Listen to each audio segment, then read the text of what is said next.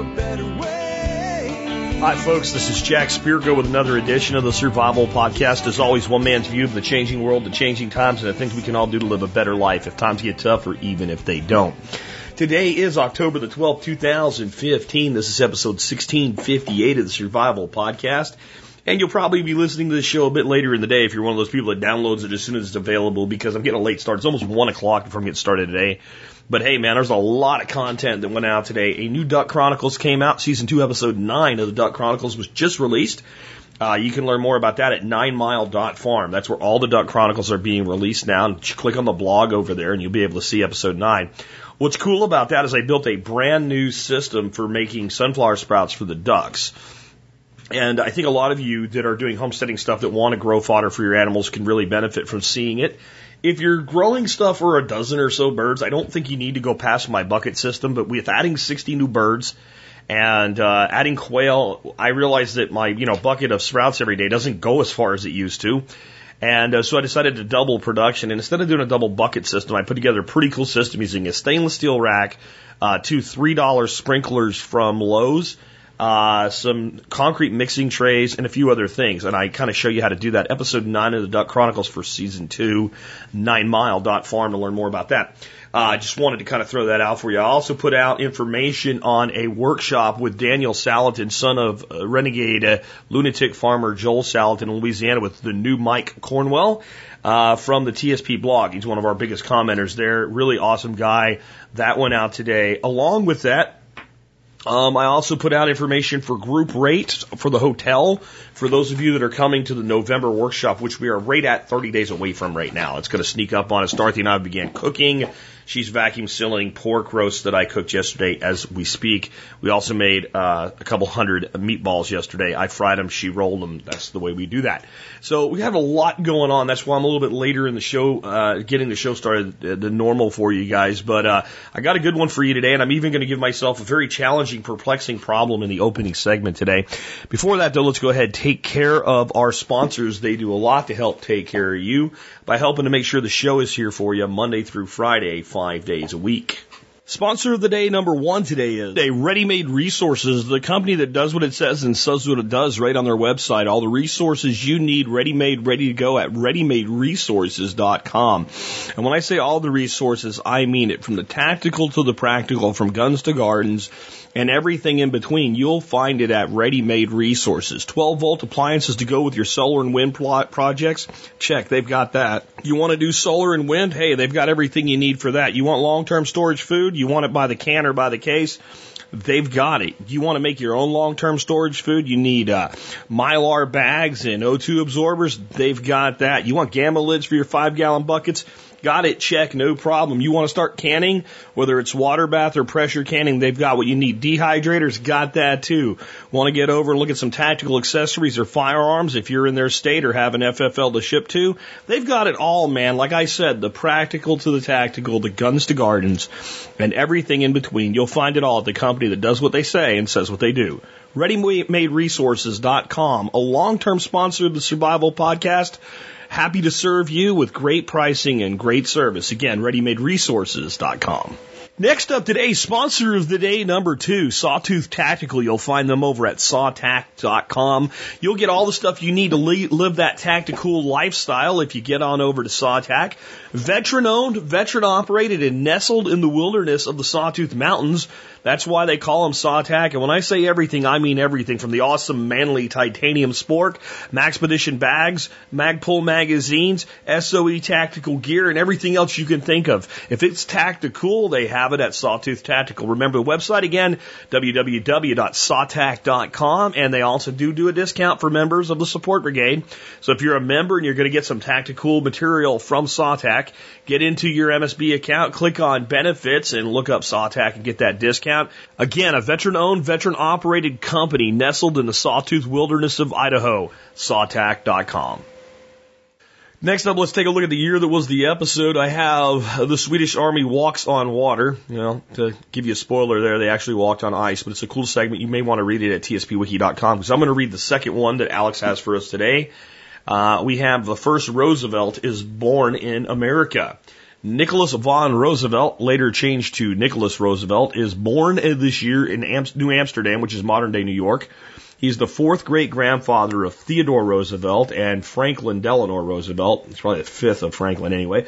Nicholas will also be the first Roosevelt to hold public office. He'll become an alderman. According to Theodore Roosevelt's autobiography, the Roosevelts came to America in the steerage of a sailing ship. Steerage usually means they're like a sack of sand. Your body is there to provide weight, so it's easier for the pilot to steer the ship. They are Dutch Calvinists and will remain on Manhattan Island for the next 7 generations. Teddy Roosevelt is where we get the teddy bear, which is named after him. He described his family on the Calvinist side as being very stark.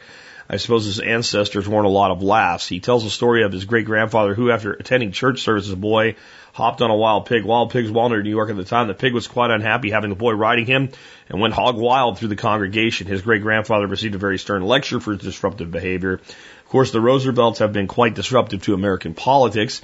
Teddy ushered in the progressive era, which promoted such horrors as eugenics, massive government regulation, and our progressive school system. FDR gave us Social Security pyramid scheme, 9 members of the Supreme Court instead of 7. He packed the court with his cronies by increasing the number of court justices. Of course, it was all done with the best of intentions. The progressive movement began as an anti-government corruption movement and direct democracy. The road to hell is paved with good intentions. Dutch proverb.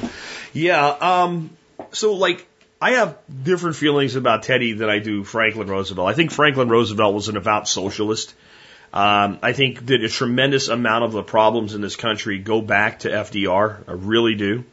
I think that our being set up for eventual bankruptcy is a large part due to many of the programs ushered in under Franklin Roosevelt.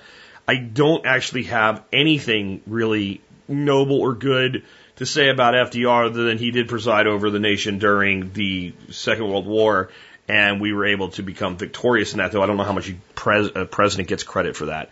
I'd say a later president, Dwight David Eisenhower, gets a hell of a lot more credit for victory in World War II than Franklin Roosevelt does, even though he was president during most of the war. This is a guy that, had such a stranglehold on the country that the laws were changed to prevent anybody from ever doing that as president again. He was the first president to serve more than 2 terms. Everybody else kind of followed Washington's example and had some level of self-control, and FDR didn't. Teddy, on the other hand, is a guy that did a lot of bad and a lot of good. We wouldn't have a national park system today without Teddy Roosevelt. I know as an anarchist, she's like, Jack, we should have a national park system. But the government's going to do anything. Okay?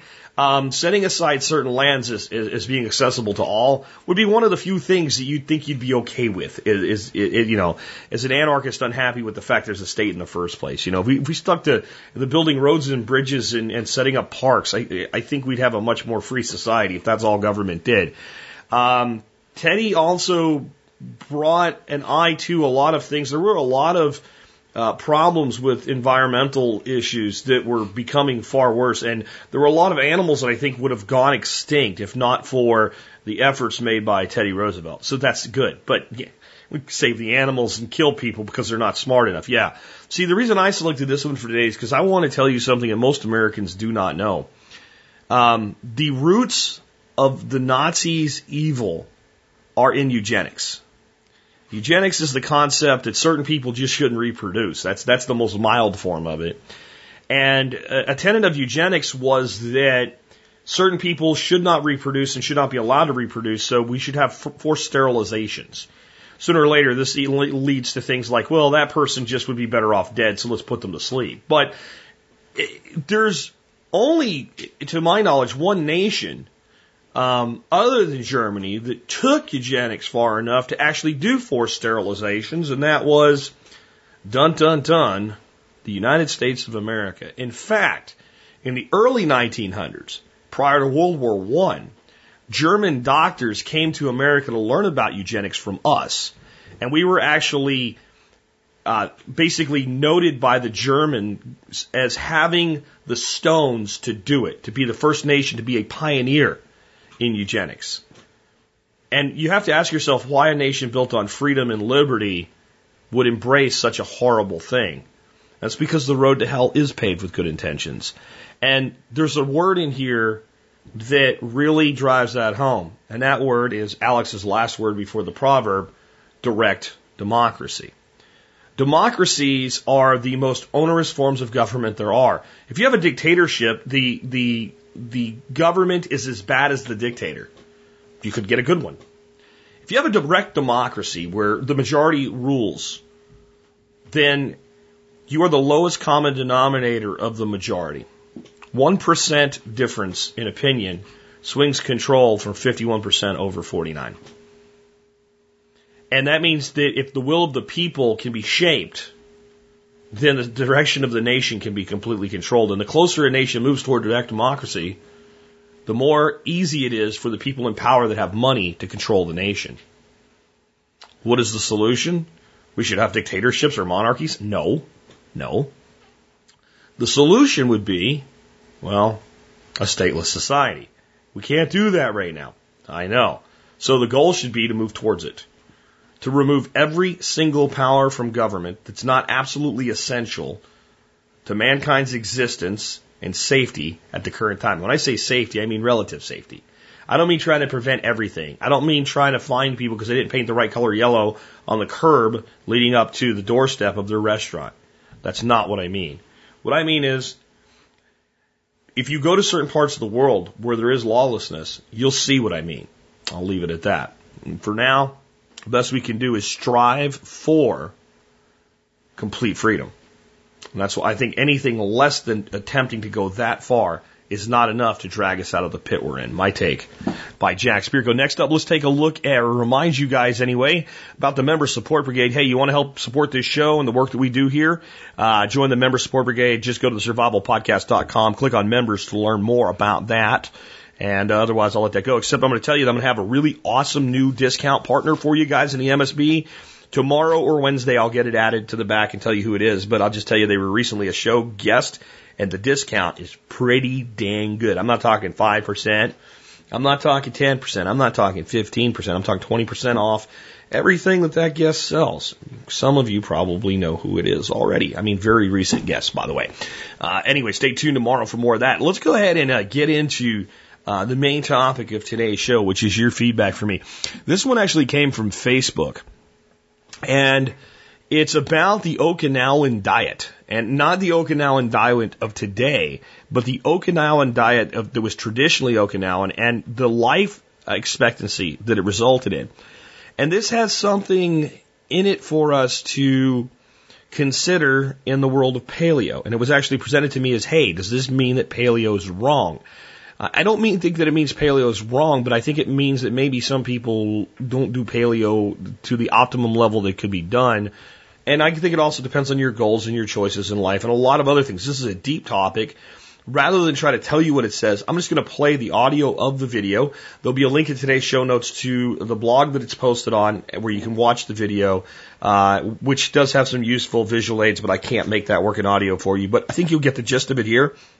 And I'll be back after it to give you my thoughts on it. And again, I'm telling you that I'm playing this and I'm responding to it because it does present challenges. And I think if we're not willing to look at truly challenging facts, then we're not willing to learn. Here we go.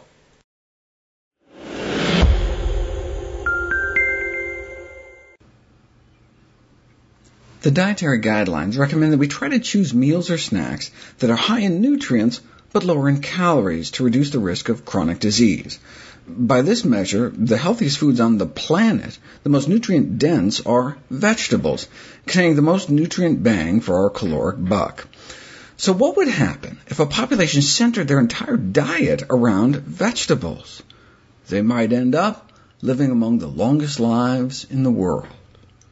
Of course, anytime you hear about long-living populations, you have to make sure it's validated, as it may be hard to find birth certificates from the 1890s. But validation studies suggest that indeed, they really do live that long. The traditional diet in Okinawa is based on vegetables, beans, and other plants.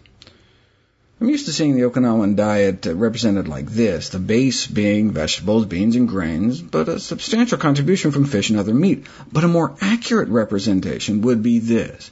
If you look at their actual dietary intake, We know what they were eating from the U.S. National Archives because the U.S. military ran Okinawa until it was given back to Japan in 72. And if you look at the traditional diets of more than 2,000 Okinawans, this is how it breaks down. Only 1% of their diet was fish. Less than 1% of their diet was meat. And same with eggs and dairy. So it was more than 96% plant-based. And more than 90% whole food plant-based. Very few processed foods either. And not just whole food plant-based, but most of their diet was vegetables. And one vegetable in particular, sweet potatoes. The Okinawan diet was centered around purple and orange sweet potatoes. How delicious is that? Could have been bitter gourd or soursop, but no, sweet potatoes. So, 90+% whole food plant-based makes it a highly anti-inflammatory diet, makes it a highly antioxidant diet. If you measure the level of oxidized fat within their system, there's compelling evidence of less free radical damage. Maybe they're just genetically have better antioxidant enzymes or something? No. Their antioxidant enzyme activity is the same. It's all the extra antioxidants they're getting from their diet that may be making the difference. Most of their diet is vegetables. So, 8 to 12 times fewer heart disease deaths than the U.S. You can see they ran out of room for the graph for our death rate. 2 to 3 times fewer colon cancer deaths. 7 times fewer prostate cancer deaths, and 5.5 times lower risk of dying from breast cancer. Some of this protection may be because they're only eating about 1,800 calories a day, but they were actually eating a greater mass of food, but the whole plant foods are just calorically dilute. There's also a cultural norm not to stuff oneself. The plant-based nature of the diet may trump the caloric restriction, though, since the one population that lives even longer than the Okinawa Japanese don't just eat a 98% meat-free diet, they eat 100% meat-free. The Adventist vegetarians in California, with perhaps the highest life expectancy of any formally described population. Adventist vegetarian men and women live to be about 83 and 86, comparable to Okinawan women, but better than Okinawan men. The best of the best were Adventist vegetarians who had healthy lifestyles too, like exercising non-smokers. 87 and nearly 90 on average. That's like 10 to 14 years longer than the general population. 10 to 14 extra years on this earth from simple lifestyle choices. And this is happening now in modern times, whereas Okinawan longevity is now a thing of the past. Okinawa now hosts more than a dozen KFCs. Their saturated fat tripled. They went from eating essentially no cholesterol to a few Big Macs worth, tripled their sodium, and are now just as potassium deficient as Americans, getting less than half of the recommended minimum daily intake of 4,700 milligrams a day. In 2 generations, Okinawans have gone from the leanest Japanese to the fattest. As a consequence, there's been a resurgence of interest from public health professionals in getting Okinawans to eat the Okinawan diet too.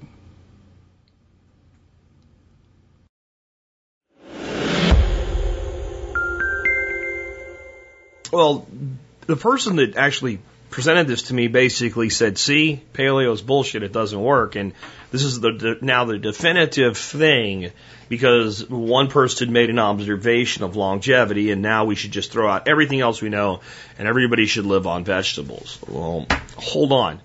Let's start out with a better understanding of what Okinawans in traditional diet didn't eat.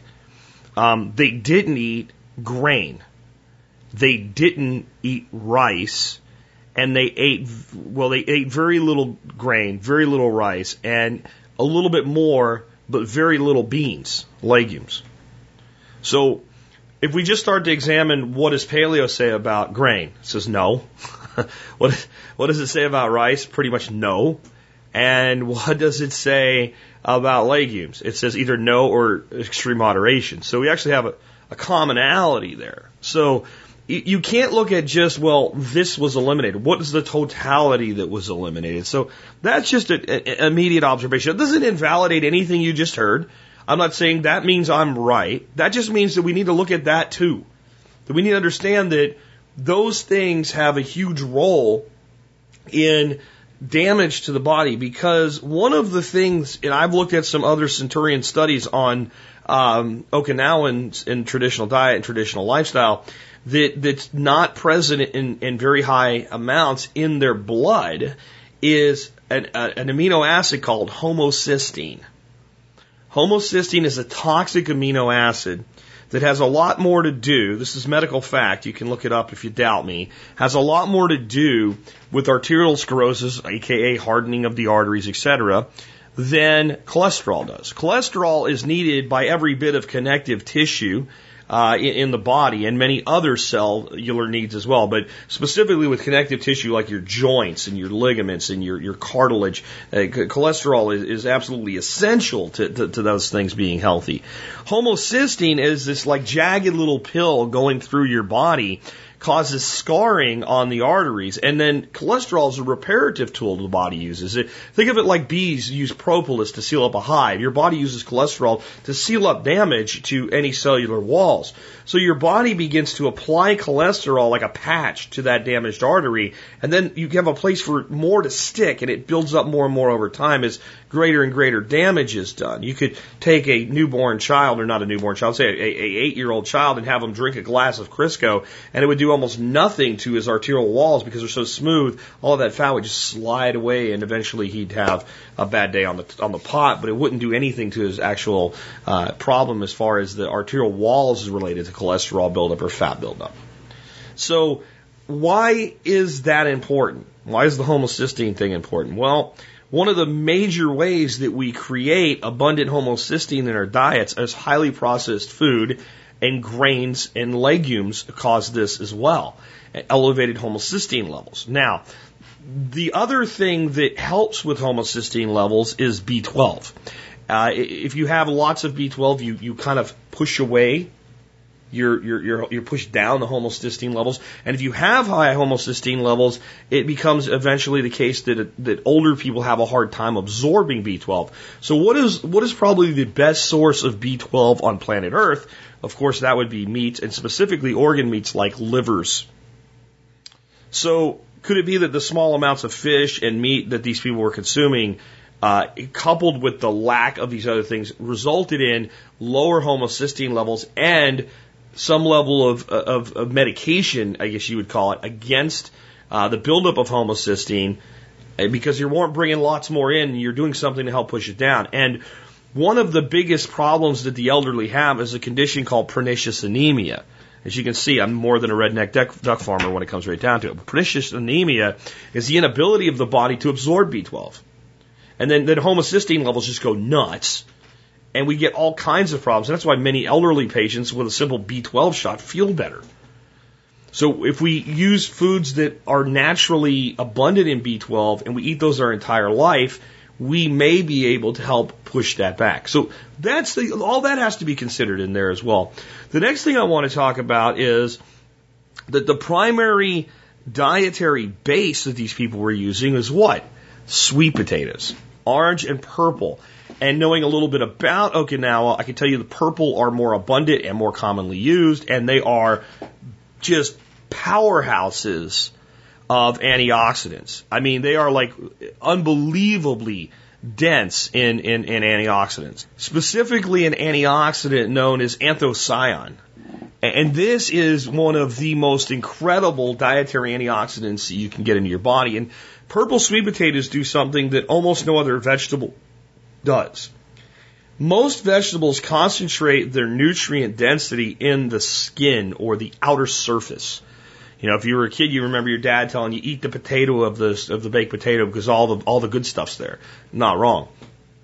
Purple sweet potatoes actually concentrate anthocyanin and other high quality antioxidants in the flesh more so than the skin. And they're also thin skinned, so they're generally go ahead and you consume a purple sweet potato with this skin as well. So they're getting the total package. Then the other dietary base, of course, is orange sweet potatoes, which are massively high in large amounts of beta carotene. So having a diet that has a lot of meat in it doesn't preclude us from getting all of those things. In fact, a good primal paleo style diet would include meat, lots of vegetables, and if we're going to use a tuber, the majority of people that teach the paleo-primal style of life say to eat what? Sweet potatoes. So, the next thing is caloric restriction. There's enough scientific evidence to show that caloric restriction does work. However, how many people are actually going to willfully engage in caloric restriction? Because I'm not talking about, your 1,600 calorie diet for men and 1,250 calorie diet for women. No, I'm talking about extensive caloric restriction to where people actually look underweight. People that practice that style of life do have longer lives than the general population. And remember that, we're also comparing it to the general population, not everybody. Okay?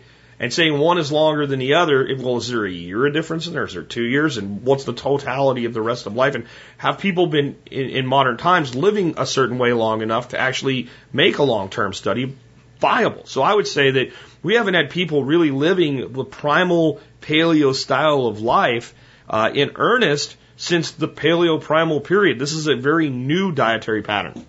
So we can't really compare apples to apples there. But caloric restriction does work. Now, what is a key component in the primal paleo lifestyle? Intermittent fasting. So we're not actually restricting the total daily caloric yield, but we are restricting the caloric intake for a period of time during the day. So I actually see a lot of things. It's not the same, but a lot of similarities here. I also would tell you that we have to look at the total lifestyle and the role that stress has on a person. So these people that are eating this traditional Okinawan diet, why were they doing it? Were they doing it because somebody made them? Were they doing it because they all went to the traditional Okinawan diet seminar and somebody told them to live this way and then they did and it worked? Or were they living this way because it was their lifestyle? And the answer is, of course, prior to World War II, where most of this has its roots, and if they've gone away from it in modern times, it's because it was their lifestyle. They lived on an island nation where fish was part of the diet, but it had an economic yield where it's the same thing with my duck eggs. I don't eat that many duck eggs because I have to serve my customers. So there was a major export crop for them. Also, by that point, a lot of the fishing had been taken the amount of fish available for these fishing villages because of modern techniques being used by mainland Japanese and Chinese had been drastically reduced. So there were less fish to catch using their traditional methods. They lived in an island where you can't graze large amounts of animals. So the diet was a result of the lifestyle and the location. Now, what else came with this lifestyle? The Okinawan lifestyle was very much a traditional Japanese farmer lifestyle. You grew your crops and you ate from the crops that you grew in the field. Does anyone doubt that that might have an impact on longevity no matter what you're growing? If you're growing corn and squash and beans, you'd probably have a longer lifestyle, even though a lot of that stuff maybe is not the best stuff for us to eat, specifically the corn and the beans. But that's what these folks were doing. They were growing their own food. They were connected with the land. They also lived in mountainous, hilly country, and they walked everywhere that they went. This causes load bearing on the bones, and as we age, it is the number one way we have to combat osteoporosis. If you have people that don't have osteoporosis in their older age, they're going to live longer because they're going to have less resulting health problems as a side result of it. So I think that to truly take this in and see, okay, well, the Okinawans lived longer than anybody else when they used to eat this way. They also lived this longer when they used to live that way. And if we look at the vegetarian Adventists in California, they also practice caloric restriction, etc. But what other things do they not engage in? So they don't drink alcohol. Now, I like to have a drink. I do. But I'm not going to tell you it's healthy for you. Okay? So that's a lifestyle. They don't smoke. They're generally physically active. That's a religious lifestyle. So there's a certain amount of desire to do missionary work. So this gives purpose to life. There's a meditation and a prayer involved, and therefore we have a focus on things larger than ourselves and a reduction in stress. And the traditional spirituality of Okinawa, while wildly different than the Adventists, is the same type of thing, largely influenced by the Buddhist faiths and similar things. So you have a society where people live every day of their lives in connection with the earth and each other in a village lifestyle. They eat almost no processed foods whatsoever. Everywhere they go is on foot, and there's a lot of moving up and down hill, giving a cardio effect. So you go in and you industrialize that society. It's not just the diet that changed. It's the lifestyle that changed. Now, people, one of the number one jobs in Okinawa now is being a customer service representative for countries overseas, because they have one of the largest English-speaking populations outside the United States in the world per capita. Well, I don't know if you've ever done a telemarketing job. It kind of sucks. Or a customer service job. It kind of sucks. It's stressful.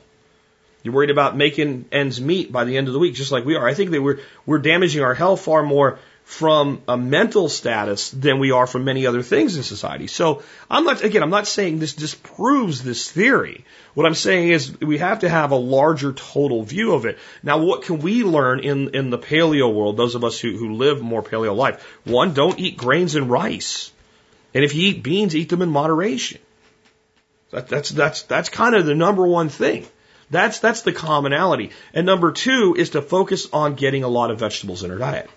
And I think a lot of people think that the paleo diet is sitting around chewing on bacon and beef jerky. And that's what it is. And while meat makes up a substantial component of the proper paleo diet, it is not the only component. It's not even the dominant component as far as total volume. Calorically, it is the dominant player, because we tend to eat meats that are higher in fats, good quality fats in that diet. So that's very calorically dense. But the bulk of volume should be made up with vegetables and smart types of fruits. And again, tubers playing an important role here, garlic and onions and salads. I mean, that's paleo living. So there's actually a lot more here that's the same than different. The big difference is the absence of meat. So I think to validate a comparison, you'd have to find a group of people eating a true paleo diet with a large amount of meat, but a significant amount of vegetables, and living a comparable life as far as physical activity. And you'd have to give those people enough time to live 100 years to make a judgment between the two. Because here's what we do know.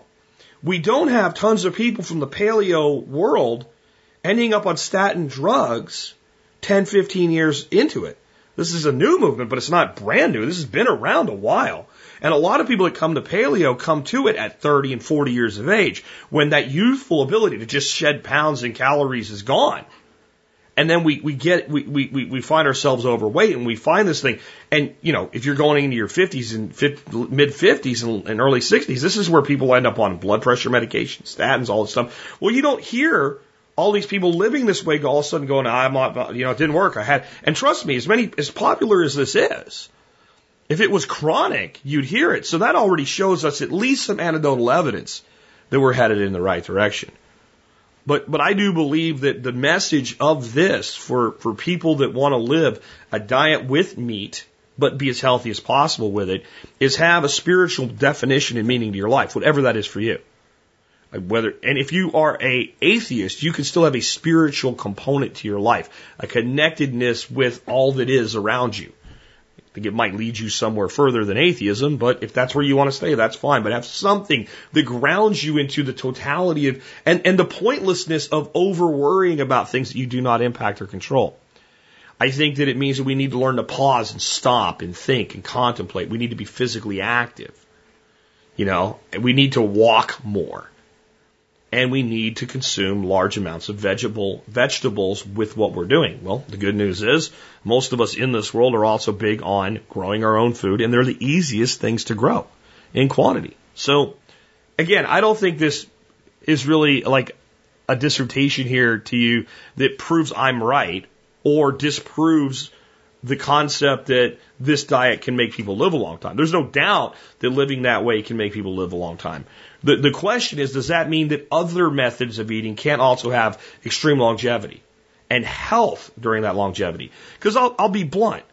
If I can live to 99 and do so like an Okinawan from 1925, or I can live to 98 and live the way I do now, I'd probably consciously choose to live to 98, especially if I was going to be healthy to the end in both of those lifestyles. Just my thoughts. Let's go ahead and take another one. Let's go to something totally different here and talk about something that I've warned people about, and Mike here has seen it happen to himself because he was alerted to be on the lookout for it. It says, Jack, thanks for the warning. Vanguard and FedEx teamed up to pick my pocket. I received a letter from Vanguard talking about my 401k plan. I don't have one. Not interested in one. The letter talked about automatic enrollment and 1% increases annually, up to 10% of contribution. I read it and put it aside as it didn't seem to apply to me. Last week, there was a deduction shown on my pay stub, which could have gone unnoticed. I had a shiny new 401k plan. After a day or so of spewing expletives, I reread the letter to pick up the legalistic marketing BS language used in this scam. Most of FedEx employees happily contribute to 401k plans, but those who don't may not realize that it happened. Coincidentally, the initial 3% automatic contribution to the plan occurs at the same time most employees receive a 3% pay raise. Church lady would say, isn't that special? I logged on to zero out my 401k plan and stop all contributions. FedEx employees have 90 days to stop the theft and withdraw from the plan. I was glad to hear in episode 1262 it helped me put the pieces together. Mike, now I know some of you are thinking, well, those evil, heartless bastards making someone save their own money in their own 401k account. Geez, how bad is this really? Okay, it's done without your consent. You don't sign up. It used to be 401k.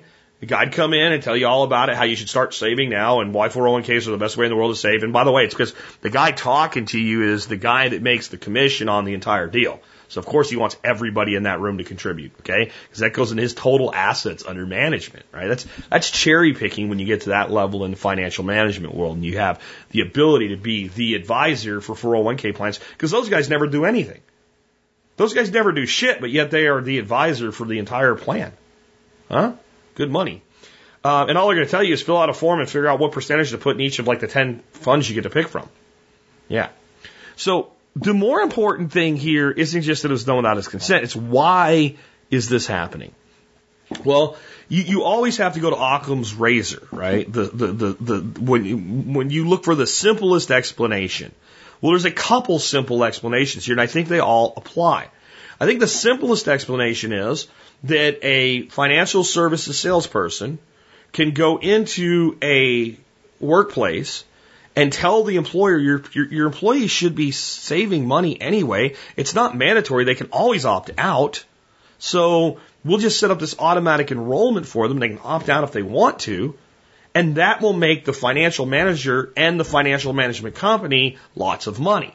So I think the profit motive is the number one thing that drives this. But this was done with some legislative pull as well. This wasn't technically legal to do just like 15 years ago. So that got changed. So how did that get changed? That came under all this stuff that happened when Obama released the MyRA program and things like that. And we need to help people save more money. Okay? We need to help people save more money. How about you leave people make their own decisions with their money? Helping people save more money is why you steal 15% of their income on average and put it into something called Social Security, which the government can't manage worth a damn. It's damn near insolvent. And people will say, well, the truth is the government owes the Social Security program. Doesn't mean it's not insolvent. You're completely right when you say that.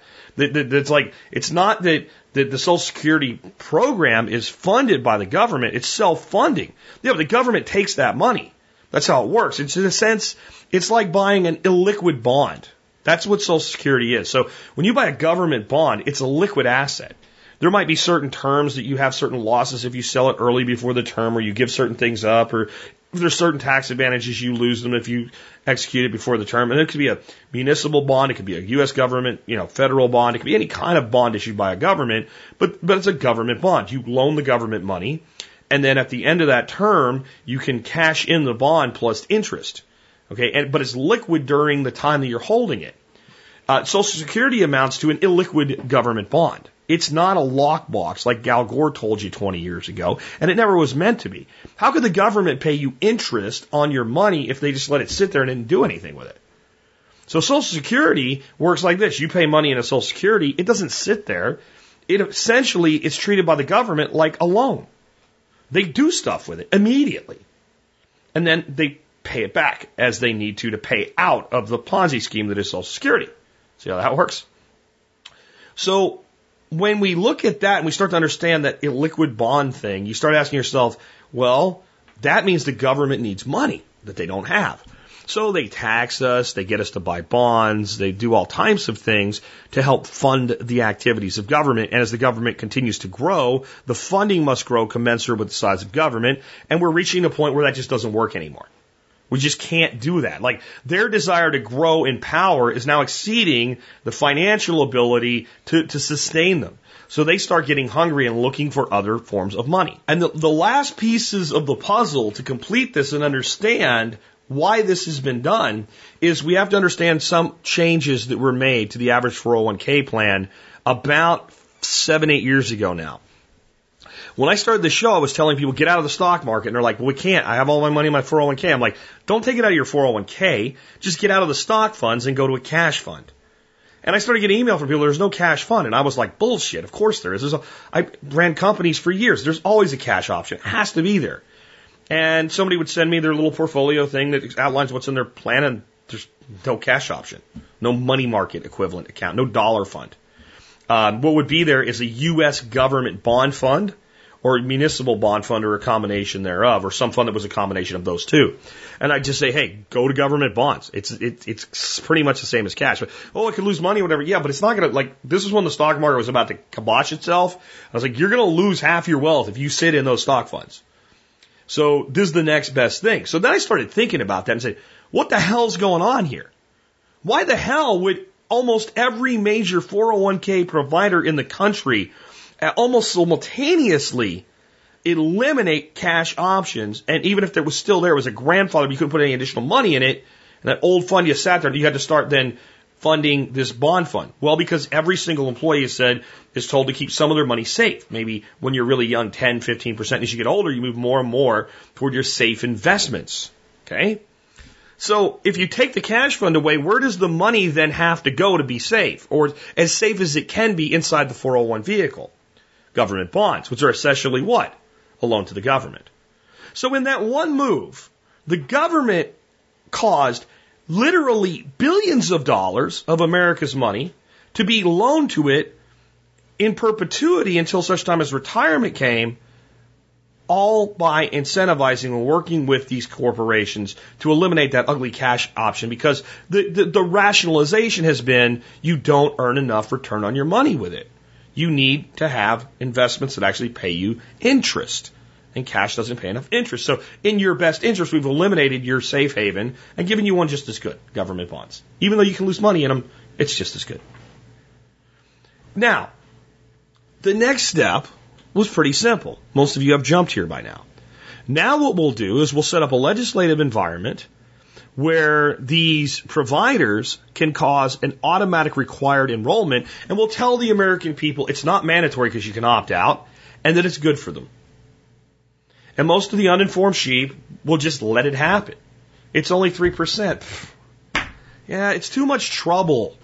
The average person feels like it's too much trouble to undo it now that it's done. I knew I should have did it anyway, but I didn't. Now, the last final piece of the jigsaw puzzle. Okay? James Taylor in The Simpsons puzzle, right? Some of you will remember that little reference. When you get automatically enrolled, what do you think you get automatically enrolled for? Do you think they put you in something like the AIM Constellation Fund that's a high risk, high rate of return fund against your will? No. They put you in the safest bottom tier investment that will at least give you some return on your money, and they leave it to you to eventually log into your automated account or whatever and figure out how to allocate your funds. But at least you're saving. Guess what those funds are? U.S. government bond funds. So every single time a person is automatically enrolled without their consent into their 401k plan and starts contributing 3% of their money, they are being coerced by a cabal of their employer and the plan provider and the government into loaning the government money every single paycheck.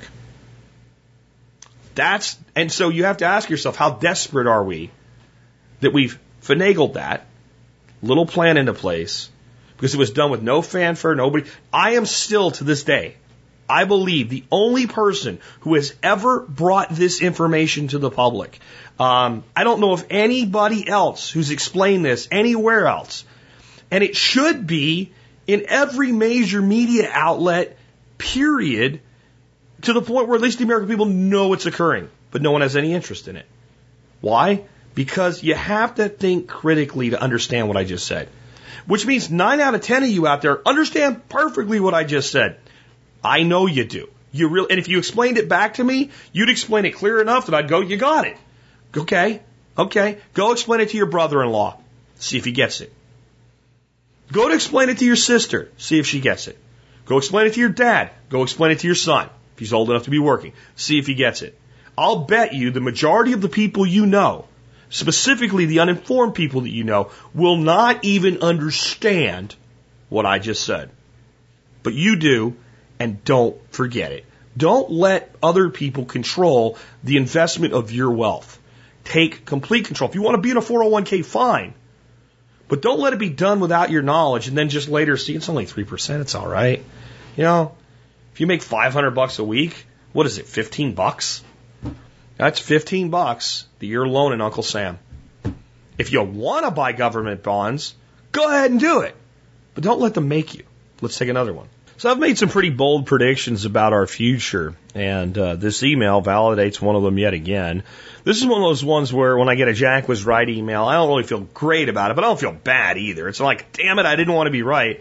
This is just stuff that's going to happen. So Ron sends me this. It says, live from my local Kroger. Scan your shit as you shop and auto pay your scan without taking all your shit back out of the cart. You called another one, brother. Keep up the good work, Ron. He has a picture. I posted that on Facebook, and I'll put a link in today's show notes so you can see it. And here's what the picture has. A little box on it. It says scan, bag, and go. It says shop with a scanner on your smartphone. Bag as you shop. Pay at self-checkout. It's that easy. Try it today. Scan with your smartphone. Download the app today. So you just have this app on your phone. You scan every item as you put it in your bags, in your cart, and then you go to self-checkout, pay, and leave. This is the first step. The phone being brought into it is intentional. It has to be, because the phone will be the final linchpin when this thing's done. What's going to eventually happen is, see, this relies somewhat on honesty. And I'm sure you pay at self-checkout so that the checkout lady can at least look, and maybe you snuck in a pack of Fritos or something that they didn't get. But there's a basic list that's right there in front of her. That's what you should have. It kind of looks like what you have. You look like an honest person. Out the door you go. You go to the register and you pay. Where this will lead will be this. The cart itself will be a systematic scanning device. You'll go to the store, and when you pick something up and put it in the cart will go beep. So you know it was scanned. Or it'll say, item not scanned. Please remove and return to cart. Beep. Okay. And you just throw all your shit in your cart. And what'll happen is if you get to the front of the store to leave, your phone will say, doop, please pay now. Poop, done. Pay. Door opens, off you go. How many jobs does that eliminate? Start thinking. That's just one form of automation. I told you this would happen. I said this like 3 years ago. I said this is to be the model for grocery stores. You know what I was told? Crazy. Nuts. What do you know? You don't know nothing. You're some redneck from Texas. You don't know anything. You're a redneck transplant. You're not even from Texas.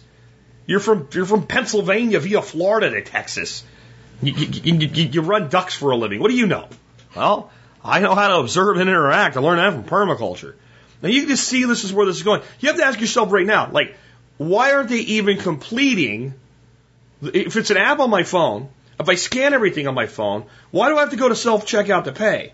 Why don't I just pay on my phone? Oh, you can bet that's coming next.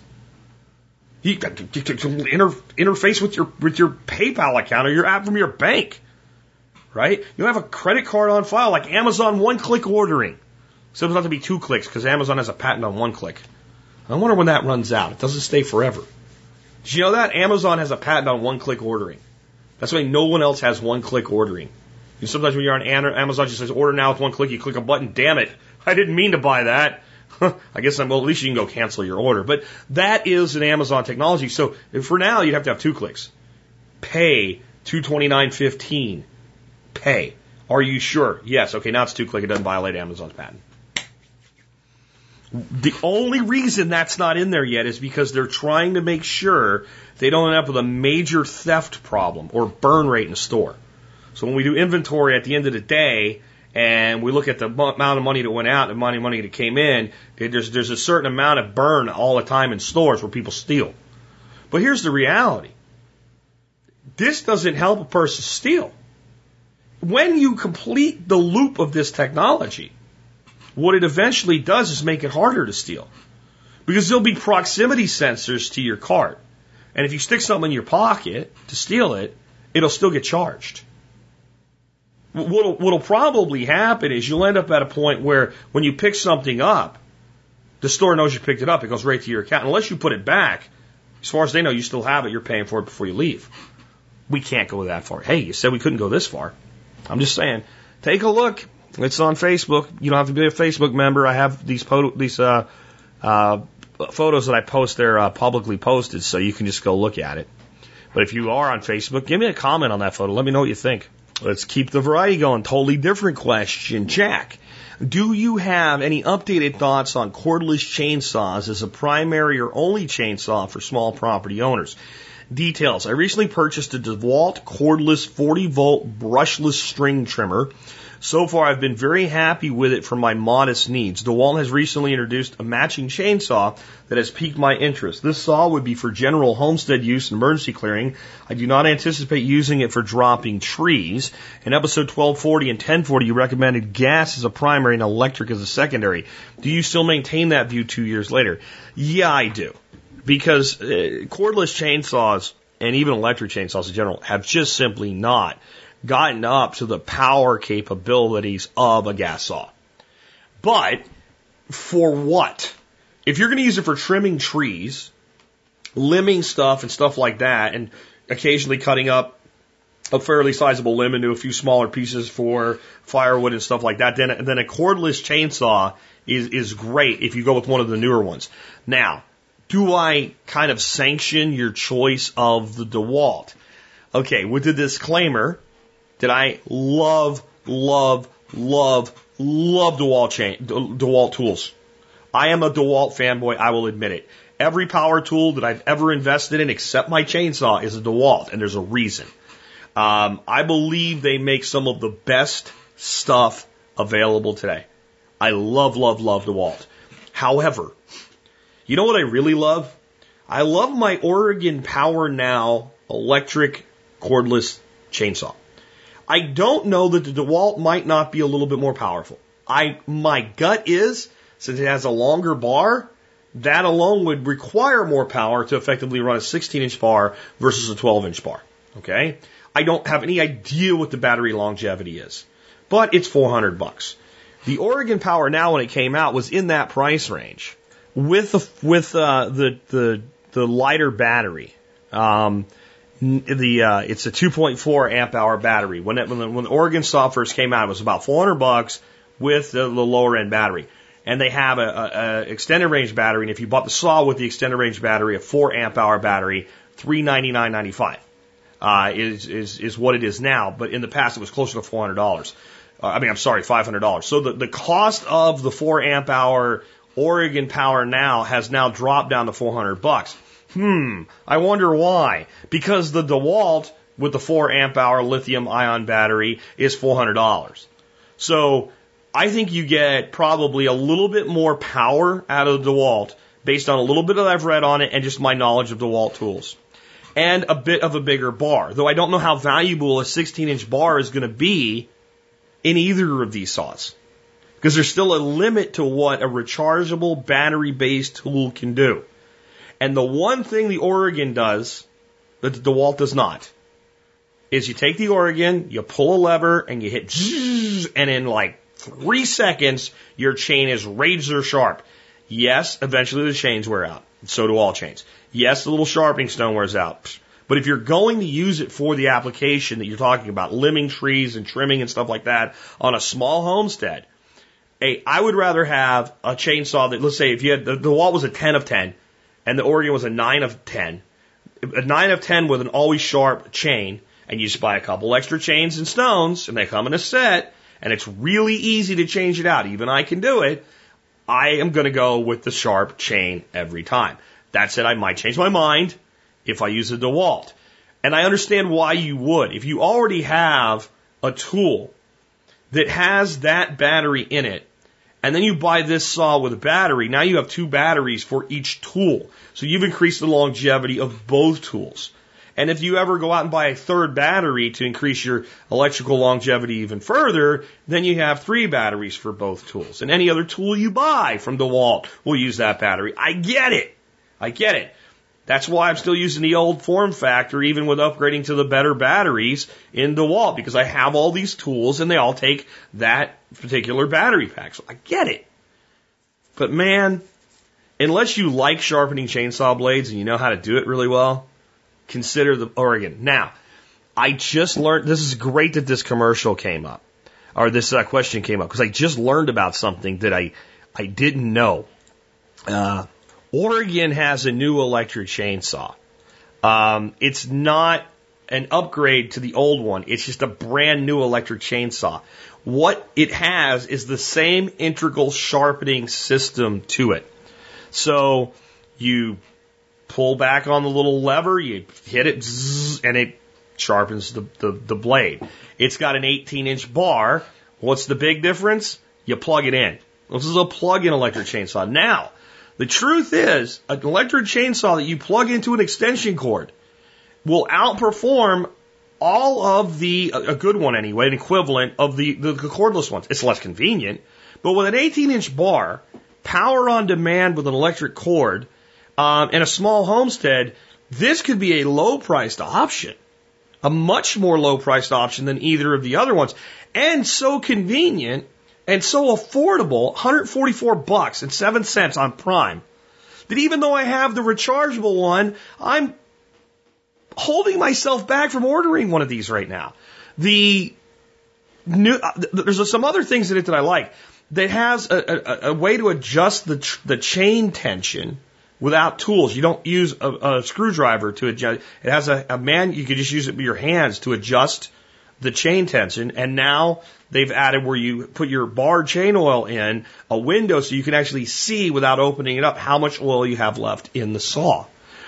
I looked at that and thought, well, maybe they've upgraded the cordless version. They haven't done so yet. I would bet you that a new version of that saw will come out soon from Oregon.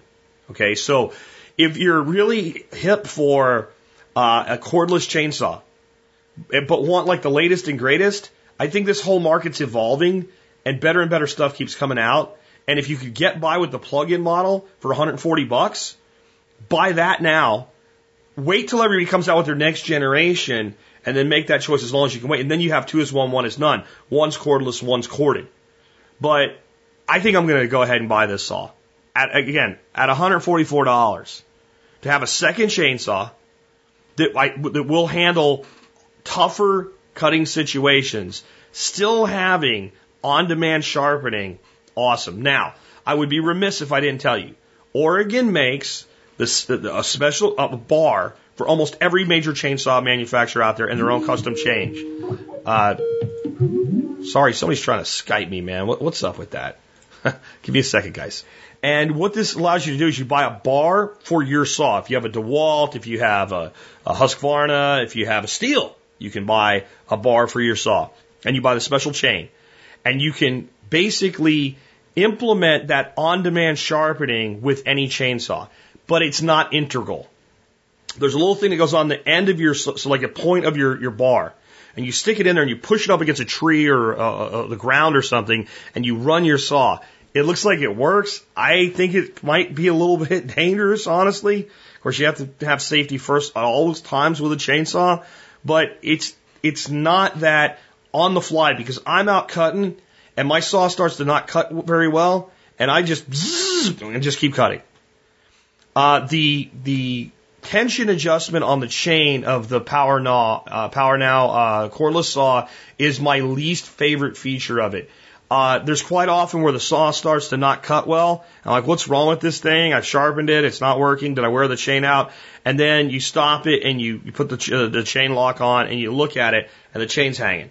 It has a consistent issue with not staying tight. And most chainsaws have that issue.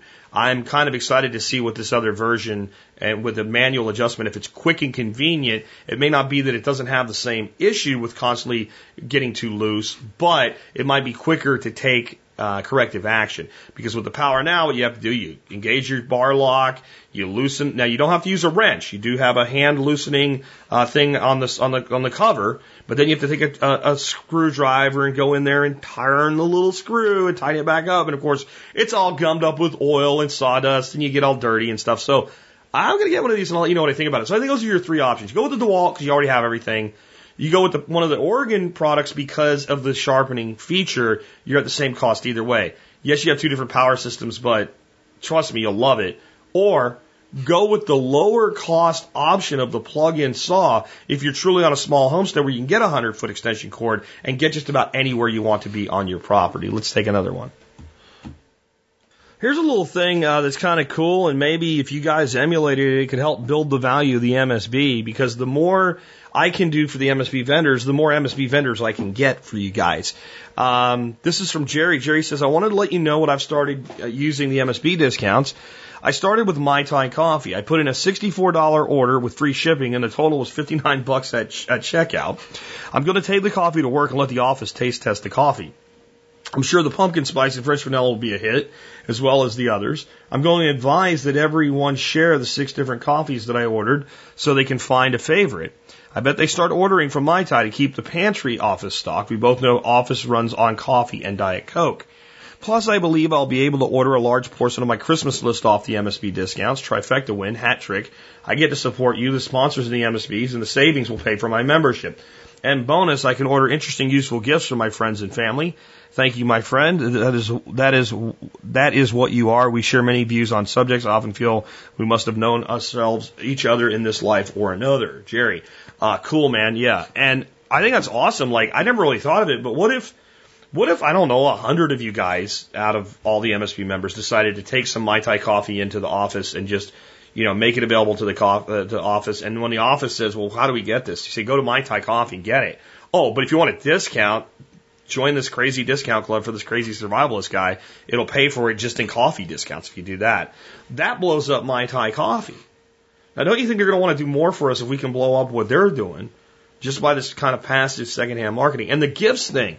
Guys, I'm going to tell you, there's a couple in there that as you're looking toward Christmas, think about supporting them as a way to, buy your Christmas gifts this year. There's a lot of stuff that's kind of prepper-centric, and you probably know people that stuff like that makes good gifts for. But let's just talk about a few things in there that maybe would be awesome that aren't necessarily prepper, even though they're a little bit toward the prepper belt, or not prepper at all. One would be knifekits.com. What a cool thing to give somebody that's kind of like the tinkerer that likes to, to do stuff. I mean, knifekits.com, you get a discount. It's not huge, but it's a discount. If you know a martial arts enthusiast, you get them a subscription to Black Belt magazine with a big discount. Gardeners, there's tons of stuff. There's the Victory Seed Company. There's High Mowing. There's Terroir Seeds. There's a whole bunch of stuff there. Soil Cube from Clayton Jacobs. That's another good thing. But there's some stuff that I don't think we really, think about enough for people that may have no interest whatsoever in prepper stuff. How about Two Timbers display cases? Well, those are beautiful. And if you know someone that's into collecting and stuff like that, what a great gift. Made in America, handmade, beautiful, and you get a discount on it. Another one would be EcoSense. Those of you with women in your lives that you're always trying to figure out what to get, check out EcoSense. Eco, S-E-N-T-S. Great discount that we have available to you guys from EcoSense. Mai Tai Coffee. This is the whole conversation started. I mean, most of us, the people we know, drink coffee. The Olive Basket, LLC, right? Olive Basket with the infused oils and vinegars. Those are great gifts. I bet you, if you look at all of the discounts in the MSB, and if you're a person with any kind of a sizable family that buys a gift here and a gift there and does that all the way up to Christmas time so you get all your stuff done without leaving the house, I bet you that what you would save on Christmas gifts almost pays for your membership, if not more. Now, that doesn't work for everybody. I understand that.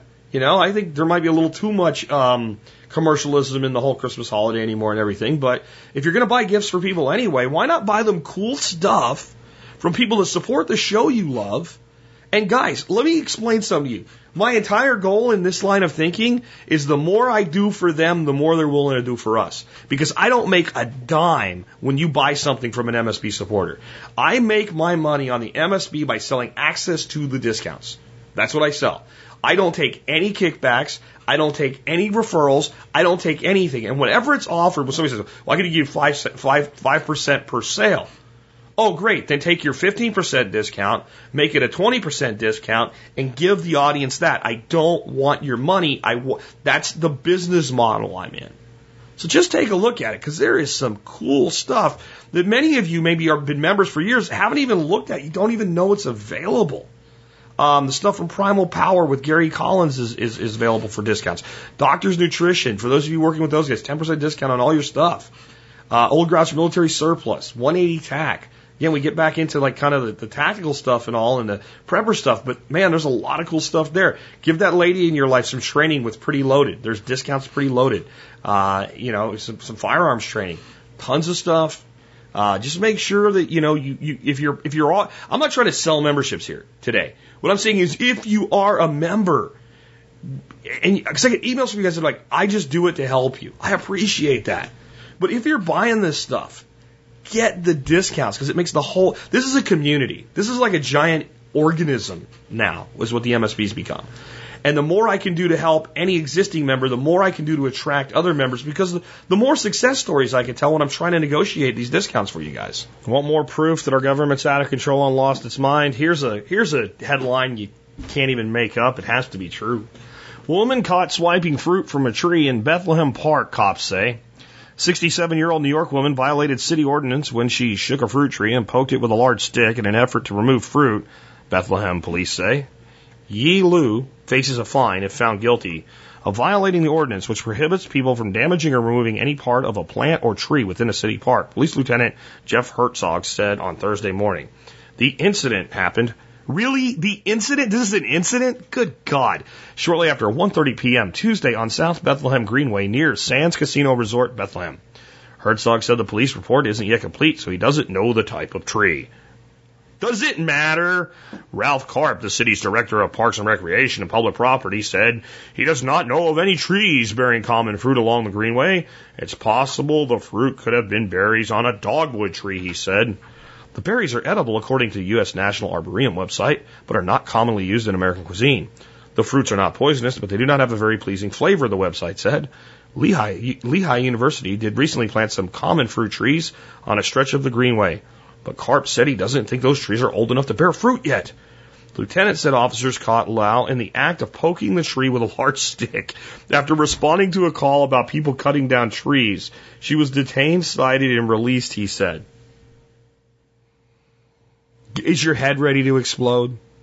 An old lady, right, a 67-year-old Asian lady, sees some fruits in a tree that she probably recognizes because they are tasty. They're called Cornelian cherries, morons. And I've been trying so hard to grow them here. This frustrates me even more. And she pokes the tree and gets some of these berries, and the police come and arrest and detain her. You know they seize that property too. If you are a person who would defend the state's actions in this case, do me a favor. Shut off TSP and don't listen. I can't help you. You're not ready for what we talk about here yet. Your mind is warped. If you think it makes sense to arrest an old lady for taking berries off a tree, not only is this country too damn stupid to plant edible trees where all these green spaces are so we can help feed each other, we're arrogant enough that when somebody makes use of a resource that doesn't taste good, so we don't want that anyway, we arrest them. The fact that a police lieutenant's commenting on this is moronic. The fact that this happened is moronic. And the fact that the director of Parks and Recreation is an idiot is also moronic, because he does not know of any trees bearing common fruit along the way. It's possible the fruit could have been berries from a dogwood tree. Well, at least he knows that. But he also says that there were some trees planted recently that are common fruit trees, but he doesn't think they're old enough to bear fruit yet. Well, here's a little clue, moron. Sometimes you plant a brand new tree right out of a pot, right? A couple-year-old tree, 1.5, 2.5-year-old tree, it bears fruit immediately. It does happen. As director of parks, you should know, but that's right, you wouldn't know that. You wouldn't know that because you guys purposely don't plant any tree that does anything useful for anybody, and when you accidentally do, you have them arrested. This is stupidity. This is stupidity. They got a call about people cutting down trees. You want to bet that didn't even happen? Maybe some kid made a fork, cut a couple branches off or something like that. I don't know. It was probably people that saw this lady with a stick and thought she was cutting down trees, because nobody would be that stupid. Let me tell you. When I went and did a photo shoot with Brian Black out at Big Bend National Park, we were out there. I'm wearing like street clothes, okay? And I'm taking pictures of him putting camouflage clothing on a mannequin. The report that went to the park rangers that came and harassed us were, there's two guys running around in camouflage with a big black bag. There was a big black bag. There were no people in camouflage. There was a doll, I called it Brian's doll, a half mannequin that was having camouflage jackets put on it. And I'm standing there with a camera with a lens about 1.5 feet long. It's very clear, this is not a drug deal. But this is not about illegal immigration or something like that. But that's how the people in the park, visitors, reported it to the rangers. Oh, there's some guys, they got camouflage, they're running around, they got a big black bag. Yeah, and they came out and they harassed us over this. And we went to the park headquarters the day before and told them what we would be doing and got permission to do it. And the two yokels that came out to harass us decided that didn't matter. You guys need to stop doing this. Wait a minute. We went to your headquarters. We told them and they said it was okay. Yeah, well, it's not okay now. You know why? Because they had to get off their fat asses and actually do something. And they didn't want to be bothered with any more annoying phone calls by stupid people. If you want a case against government, those are two great cases against government. Two guys taking pictures are some kind of terrorist group or something. Idiots, right? And then people calling the police because somebody might have cut down a tree in a park. My God, we have lost our freaking minds. And then the cops get there. No one's cut a tree down. They see an old lady with a stick poking a tree. And the officer responding is such a freaking moron, he arrests her. I would love to talk to this officer face to face and tell him that he is or she is an idiot and should not be wearing a badge or a uniform and should not have authority over anybody. Because if you're that stupid, you're not the guy I want kicking in a door when you pick the wrong house or the right house. You're not responsible enough to be in law enforcement if you write a ticket and detain an old lady over poking a freaking fruit tree. You are a moron, sir or ma'am, and you should be fired. And this lieutenant, if you don't fix this shit, dude, you should be fired. And anybody, if this lady says, I'm not just paying a fine, I want my day in court, anybody who would convict this lady for poking a tree is a moron and should not have authority. And you know how many morons there are out there with authority? Lots of them. Lots of them. Way too many. Let's find something else to wrap up the show with because I don't want to end on that. I have a question from Larry that's just kind of like a reminiscing question. Larry says, do you miss anything from your Arkansas homestead now that you've been back in Texas for a while? I guess you might miss the extra rainfall. Other than that, what else? I do miss the rainfall. From a homesteading standpoint, as far as what I'm able to produce and what I'm able to do and running the workshops and everything else, I don't miss anything because everything's better here from that standpoint. That property in Arkansas was great as a remote property, which is what we originally bought it for. And it was great to be a place where you could get away from everybody. It wasn't a great place to bring a lot of people to. That's what made it great to get away from everybody. So there would be no TSP workshops if we were still there. So that in of itself is a major upgrade. The fact that I can have livestock here in the numbers that I do and manage them the way that I do and all is awesome. The soils are not really not that much worse here than they were there. There's plenty of places there you couldn't dig a hole either. So, it's not like I went from a place where I had deep rich soils into this rocky hellhole, different type of rock and different type of problem. But so there's a lot of comparability there. The house is a nicer house. I feel, very blessed to have this home. The workshop spaces, the garage and the smaller outbuildings are fantastic. I would have never put them in Arkansas because there was too much expense and no place to put them, honestly. So in most ways, this is better. I'm closer to my son now, and it was harder than I thought it would be to be away from my son. I still only see him, about twice a month for a length of time, but I see him almost every week when he comes by here to do our pool and stuff. So at least I see him weekly. I get to spend time with my grandson and my daughter-in-law. So all of that's better. What do I miss, though? I miss the seclusion. Because we were still close and we weren't so far away that you couldn't go someplace, right? But I miss the concept that on Friday evening, when a friend or two would go visit my neighbors up the road for me, and we left the gate open for them, and 2 cars would come by, and somebody was visiting me, we would say that's rush hour, and they would laugh because they didn't get it, and Dorothy and I knew we really meant it. That was rush hour. 2 cars coming through the gate in 30 minutes? That's unheard of around here. It must be Friday night.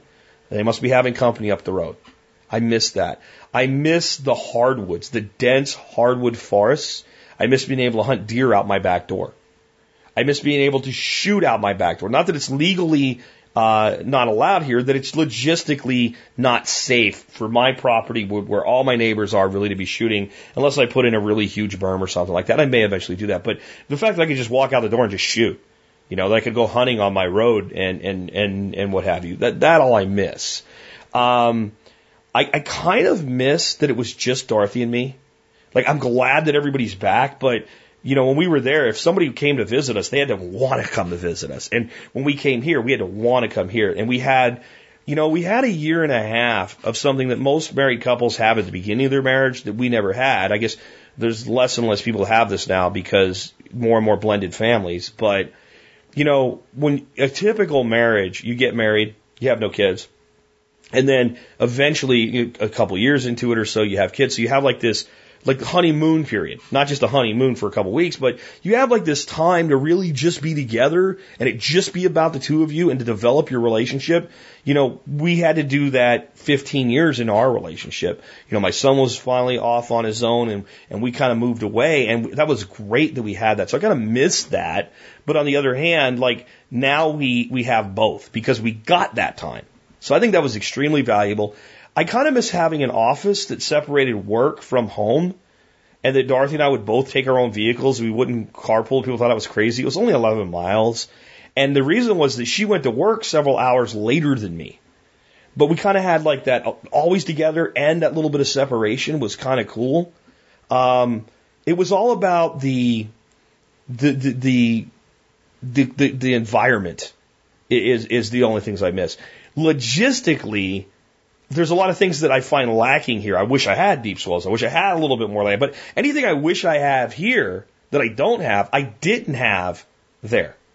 So, again, that's kind of where I'm at with that. But I think there's a lesson there that a lot of people need to think about that are in these modern blended families where, you get married and there's already a kid involved and you adopt a child as your own. And trust me, it's one of the most rewarding and more difficult things you can ever do as a man. It takes courage to step up and take responsibility for a child that another man fathered.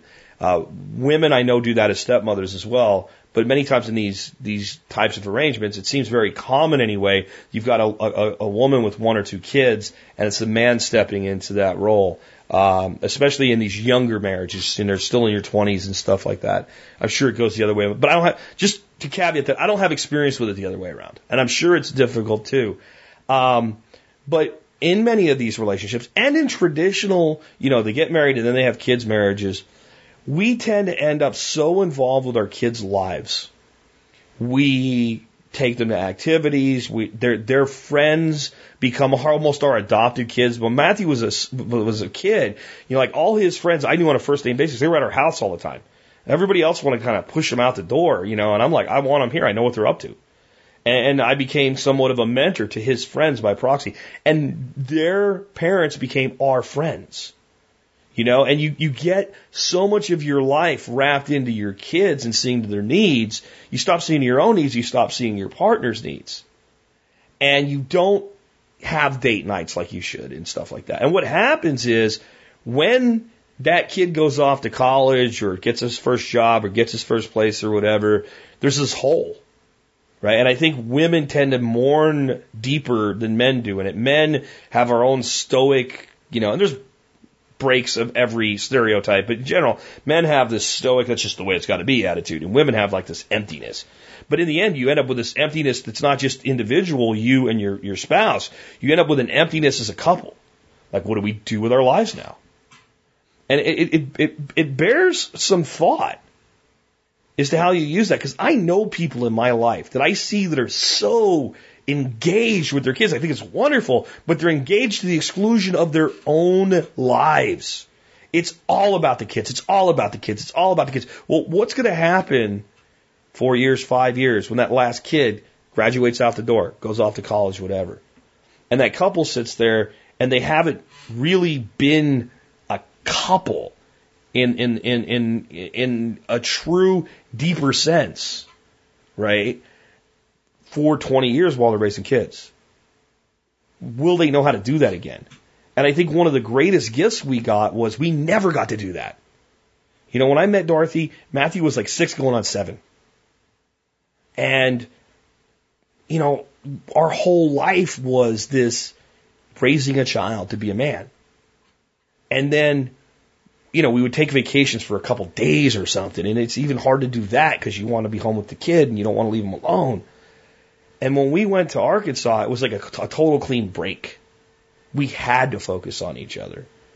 And I would counsel any couple who's headed for that to start thinking about that now and start developing things that you can do together that are not centric to your children. And start doing at least a little bit of them now so that you can transition, because as it shouldn't, see, this is the other problem with parents, I think.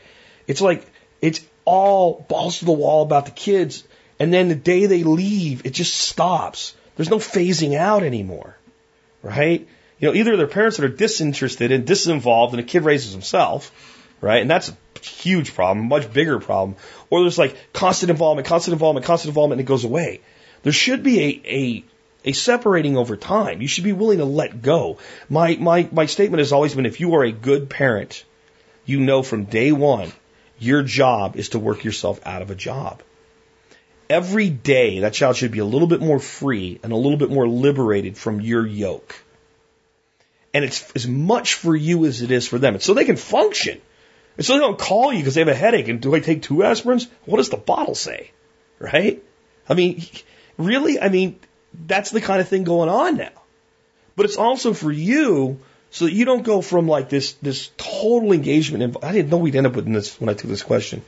But, you know, this is the survival podcast, and survival is not about just waking up breathing tomorrow. It's about surviving as you want to live and surviving as families. And we are losing that battle. Families are dying in this country today. The true family bond is being destroyed by a society that's stopped valuing it. And the center of that is the two parents. It really is. And if we don't focus on each other as couples, then that all falls away. So one of the biggest blessings, I guess, of Arkansas was having that time away. And I think it's something that we can all learn from. So thank you for that question. With that, I'm ready to wrap up for today. I hope you enjoyed today's show. We had a wide variety of stuff to carry today. I think we're coming in right about an hour and 30, like I'm trying to do, is keep them an hour and 30 or less. And I'm going to close today with a song most of you have probably never heard. This is by a country music artist that many of you have heard of, thanks to Garth Brooks. Garth Brooks really put this guy on the map for the mainstream, but those of us that love country music and real cowboys, we knew about Chris LeDoux long before he ended up in that Garth Brooks song. And he did some music that was more pop music once he had that major mainstream discovery. There's a reason. It's because that's what you have to do if you want to play there. But he did a lot of really great music over the years. And Chris Leslie a few years ago died pretty young, honestly. I think it was a brain aneurysm or something like that, or cancer. But it was a sad thing to lose a guy like that. This was a guy that, you know, even when he was really famous, still played smaller clubs around Dallas-Fort Worth because he believed in being in front of the people that made his life possible. And he has a song about cowboys called You Just Can't See Him from the Road. And like most great music, I think this song has a lot going for it beyond its intention, which is the cowboy still exists. The guy that still makes a living mending fences, and using his rope and taking care of livestock, still out there. He's still out there. He's not as well known as he used to be. We don't make movies as much about him anymore. When we do, it's always a remake, but he's still out there. But see, I think that the cowboy embodies in America the concept of the man that does the right thing for the right reason, no matter what, that works hard, that makes a living, that you can trust. I think that if you made a list of different types of people, high atop the list of someone, if he shook your hand and gave you his word on something, you knew you could keep it, it'd be the cowboy. I really do. The country boy. If it's not the cowboy, it's the country boy. You know? That's what it is to me. The people that are out there that still understand the value and tradition of real America, that can fix things when they break, that get out, on the land, that practice everything from bushcraft survival skills to hunting and fishing, and teach their kids to understand what the land provides, that know how to have a relationship with nature, that can actually look at an animal and see it as their friend, their companion, the way a cowboy sees his horse, or the way a redneck farmer, me, sees his dogs. Team members, family members. And to see that larger. And the reality is, most of us that are still out here, it's kind of hard to see what we're doing from the road. With that, this has been Jack Spirko with another edition of the Survival Podcast, helping you figure out how to live that better life if times get tough, or even if they don't. Well, you don't see him much on the big screen anymore, and kids don't ride along with Roy or Gene, and that ain't really him with all those feathers in his hat and some Frenchman's name embroidered on his jeans. But he's still out there riding fences, still makes his living with his rope. As long as there's a sunset, he'll keep riding for the brand. You just can't see him from the road. Well, he never learned a two-step. Hell, he barely learned to walk. But he's worn a lot of leather off the tree. He's had one or two good horses that he counts among his friends. He never drew a breath that wasn't free. But he's still out there riding fences, still makes his living with his rope. As long as there's a sunset, he'll keep riding for the brand. You just can't see him from the road. Well, he's tall in the saddle and short on the cash, the last to quit, the first to buy the beer. Well, he's a knight in leather armor, still living by the code that's made him what he's been 100 years. And he's still out there riding fences, still makes his living with his rope. As long as there's a sunset, he'll keep riding for the brand. You just can't see him from the road. As long as there's a sunset, he'll keep riding for the brand. You just can't see him from the road.